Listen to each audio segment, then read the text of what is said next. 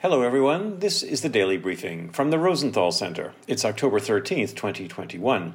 In the news today, the American Heart Association has called on the Food and Drug Administration to prohibit all sales of flavored e-cigarette products in order to fight the epidemic of underage vaping.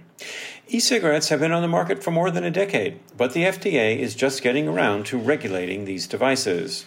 They were originally developed to help smokers quit, but eventually they led to widespread use among young people, especially for flavored products. A recent survey found that 80% of high school and middle school students who vape prefer these products. That's why the association wants the FDA, as well as states, to enact policies and laws that remove flavored vapes from the market. And that's the Daily Briefing from the Rosenthal Center. Thanks for listening.